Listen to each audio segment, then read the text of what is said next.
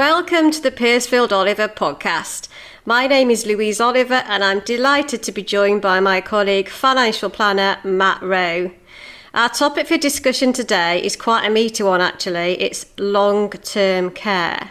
Now, I will just say we're focusing only on the rules in England for this podcast because they do differ in the devolved administrations. So, just to set the scene, approximately 418,000 people live in care homes in the UK. Now, this is according to Lang & Busson. Now, Lang & Busson are the chosen provider of independent sector healthcare market data in the UK, so it's pretty informed. So this is 4% of the total population currently aged over 65.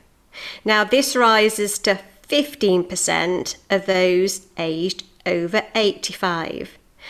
Now, of that, 167,000 people are receiving specialist dementia care. So obviously there's a high prevalence of that. And that's around 40% of the total population of people in residential or care homes. So let's just put this into a little bit of context. So according to the Centre for Economics and Business Research, the average residential home will cost around about $40,000 a year. And for nursing care, as you would expect, this is more, with an average of around about $55,000 a year. Now, this is very much dependent. It depends where you live on the area. I mean, it can be much, much more. And in fact, 1 in 10 people end up paying more than £100,000 in care costs. Now, how long do people actually live in an environment of a care home? Now, there obviously are many people receiving care actually in their homes, and from experience, people prefer to be in their homes for as long as possible in their own surroundings, but it does come to a stage where actually it's no longer viable to do that. Now, the average life expectancy, now this is a bit grim, but the average life expectancy in care homes in the UK is 24 months. And for people receiving nursing care in those homes, it's about 12 months. And getting over the first 6 months, this is according to Bupa, did a lot of research on this. Getting over the first 6 months is crucial because it's that upheaval of moving out of your home into a residential care home or a nursing home that can be really stressful. So that's one to watch, really. Now, we're all living a lot longer, aren't we? So both men and women live around 7 years longer than they did 40 years ago. So planning for this is really crucial, isn't it, Matt?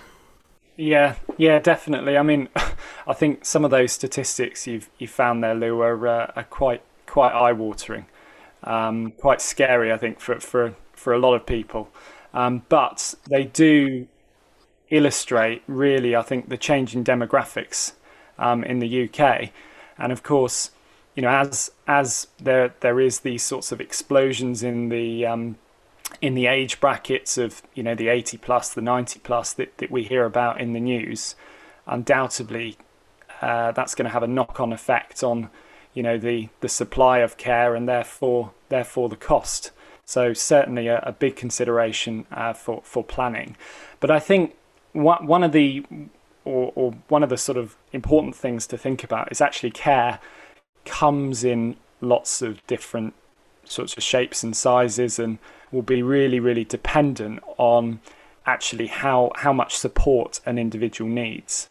So I mean, just to run through a few of the main types of care in the UK, we've got things like domiciliary care, and that could range really from anywhere from someone needing some support maybe 1 day a week, just even making a meal, or, you know, cleaning someone's house, just to give them a bit of a rest, to maybe 48 hours of care a week for someone who's really quite highly dependent. Then we've got things like intermediate care and reablement. So that could be where someone needs care for just a short period of time. Maybe if they've been in hospital and you know, they just need a bit of help getting back on their feet. You know, maybe those sorts of suffered a stroke or a heart attack and just need a bit of help sort of getting back to normality. And then as we move kind of up the spectrum of dependency, we're looking at the things like supported living.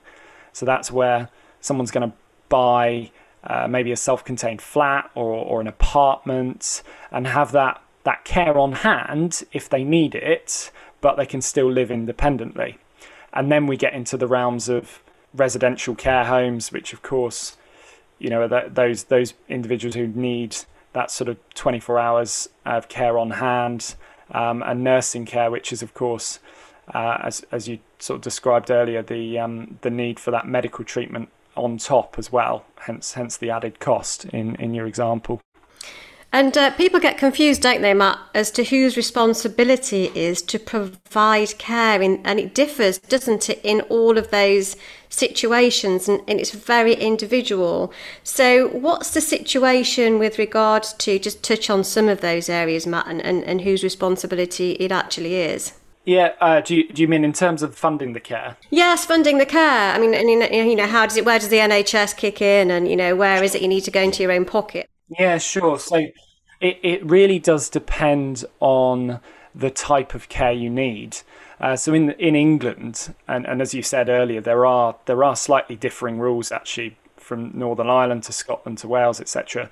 But for England, we have what's known as the single assessment process. And that's really to determine whether people effectively need what's determined as a health need of care or a social need of care. Now, where the need is, where it's a primary health need, the NHS will step in. So, for instance, if you needed to go into hospital, of course, the NHS will fund the length of time you need to stay there, but also other things like forms of palliative care, etc. Those situations where they qualify for what's called NHS continuing healthcare, the NHS will step in.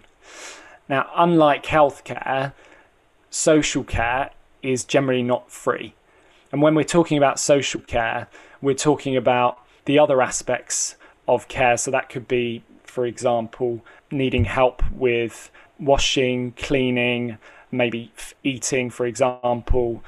And in those situations, it's the local authority's responsibility to establish what the individual's needs are. And when they assess their needs, they're also assessing their financial capability to fund that cost of care. Now, for local authorities are expected to fund the cost of care where an individual's capital is less than or equal to £23,250. Now, when we're talking about capital, we're talking about bank accounts, investments, and business assets. It's not much, is it, that when you think about it, 23,250? It's not. And when we were sort of talking about the demographics earlier on, generally speaking, those who need care have obviously saved and accumulated their whole life, the vast majority of them. And that is generally the stage of your life when you have more money set aside. So yes, you're absolutely right. Yeah, so what happens is at that stage, people will think about how are they going to fund their care, and hopefully they'll think about this in advance and do a little bit of planning, but we will come on to that. So if you are living in your home and you need care in your home, you prefer to do that, then the local authorities cannot take into account the value of your property. That's my understanding of that, Matt. Exactly. I mean, there is, I've just mentioned capital that's included, like bank accounts, investments, etc.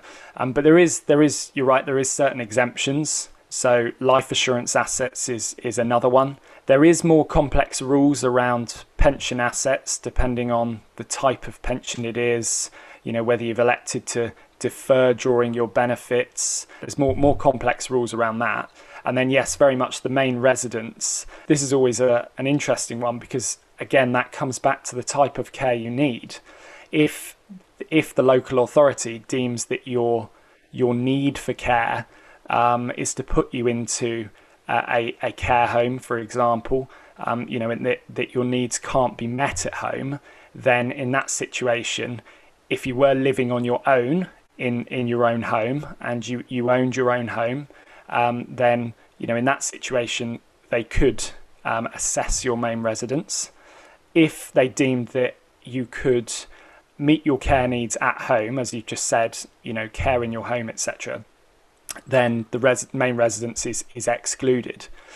So there is, I think, if you're thinking of doing some planning around this, it's definitely worth getting some advice about how assets are treated in certain situations, because the rules, they can be quite complicated.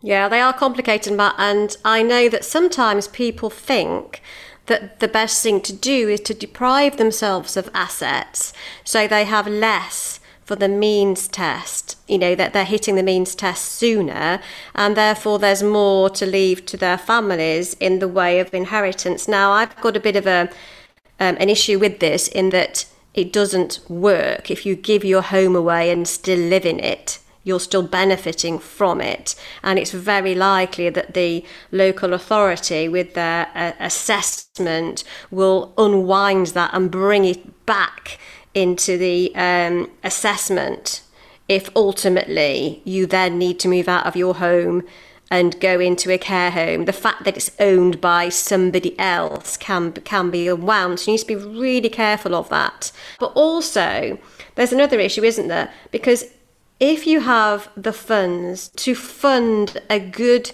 level of care for yourself in later life, I think that's a positive thing, rather than rely on the local authorities to provide you with that care, because it might not be the care that you would desire for yourself, or indeed desired for your aged relatives if they're in that situation. So it is a bit of a fine balance. I don't know what your view on that is, Matt. Yes, well, if the local authority is to step in to fund the care, they actually have a budget, and you can ask the local authority for what that budget is, but it's not very high compared to the sort of average costs. So yes, you're right. Generally speaking, if the resources are available to help to fund your care, then that isn't necessarily a bad thing. Yeah, people are wanting to be independent and not rely on others to fund their long-term lives, and this is why some thought needs to go into it early on. And there are different ways of attacking this, aren't there, Matt? There are the different ways of planning in advance for this potential cost. Yeah, I would say that there's kind of two main ways really of funding care. You've either got paying for it in advance or paying for it when you need it. Now, of course, paying for it when you need it, there are certain products, for example, on the market, like impaired life annuities. You can exchange for a single lump sum payment, exchange for a regular stream of income to cover those care fees costs, or you can raise the capital in other ways. So there's equity release products, etc., which are targeting on that. But again, they'll all be dependent on an individual's circumstances. The second way, as I've just said, is to pay in advance. And this is the market really that has changed quite significantly over the last sort of 20, 30 years, really. There used to be quite a lot of insurance products available that would effectively pay out a benefit when you failed a number of activities of daily living, as I was saying earlier, the sort of washing, dressing, mobility, etc. But, and you've probably got more experience with this than me, Lou, but that market has shrunk significantly. Oh, it has, yeah. So what individuals are now doing to pay for their care in advance is effectively self-insuring or putting money aside to ensure that the cost of care is covered and catered for. The sort of work that we do with our clients, yes, does consider all of the options, of course it does, but we try and encourage people to talk about this issue. They don't talk about it. It isn't the sort of thing to bring up round the Sunday roast table, is it? You know, what have you thought about your care, auntie, uncle, gran, or mum and dad even, and it's something that's not talked about until it becomes a problem. And then there's a mad panic to say, oh my goodness, we haven't thought about this. Sometimes there's no LPAs in place, haven't thought about location or who's going to help, all of that sort of thing. So really, you should think about this. I know it's morbid, but you should think about this in advance. I think everybody's different as well. Everyone's got a different view on, you know, how they would want to be cared for. You know, in what situations they might need help and what situations they might not. So yeah, it's definitely worth talking with family about it. Yes. Because your views are not necessarily going to be the same as theirs. No, and it could actually be quite useful to talk about it if you're looking at LPAs. It sort of dovetails in with that, doesn't it? It sort of opens up the conversation, and of course, preferably beforehand. So with financial planning and cash flow forecasting, what you can do is you can build in the potential cost of care. And we do this because we're working with families, and sometimes we're doing intergenerational financial planning and passing money down the generations. Now, people will only consider that often if they know they're going to be okay in any eventuality. So they need to know they'll be okay to fund the cost of their care. So in order to take away the fear and to allow the individuals basically to get on with their lives and not worry about it, you should run a cash flow scenario so that you can see that the cost of potential care, even with inflation and rising costs, is affordable. And if it's not, then at least you know, and you can think of what plan B might be, and it might be that you have a strategy to look at a means test when that's appropriate. So Matt, I think that we'll wrap up there, and in summary, talk about it, talk about this issue. People don't tend to until it becomes a problem. Planning ahead relieves the anxiety, absolutely. We've experienced it, we know it does, and it allows the individual to get on with their lives. Create a proper cash flow incorporating current needs and potential long-term needs. That's what you need to do. As with any area like this, it is open to change. The rules will change, and there's no doubt that we're all living longer, and the burden of looking after our ageing society will be ever increasing. This is a massive challenge for society as well as for the government. And if we can help to take away that fear in respect of this and thinking ahead, then that's positive. So I'd like to thank my colleague Matt Rowe for his informed input. We hope that you found this discussion useful. I know it's very meaty, and I'm sure there's a lot more to say. We will be recording more podcasts in the future. Do let us know if there's any topics you'd like us to tackle. In the meantime, keep smiling.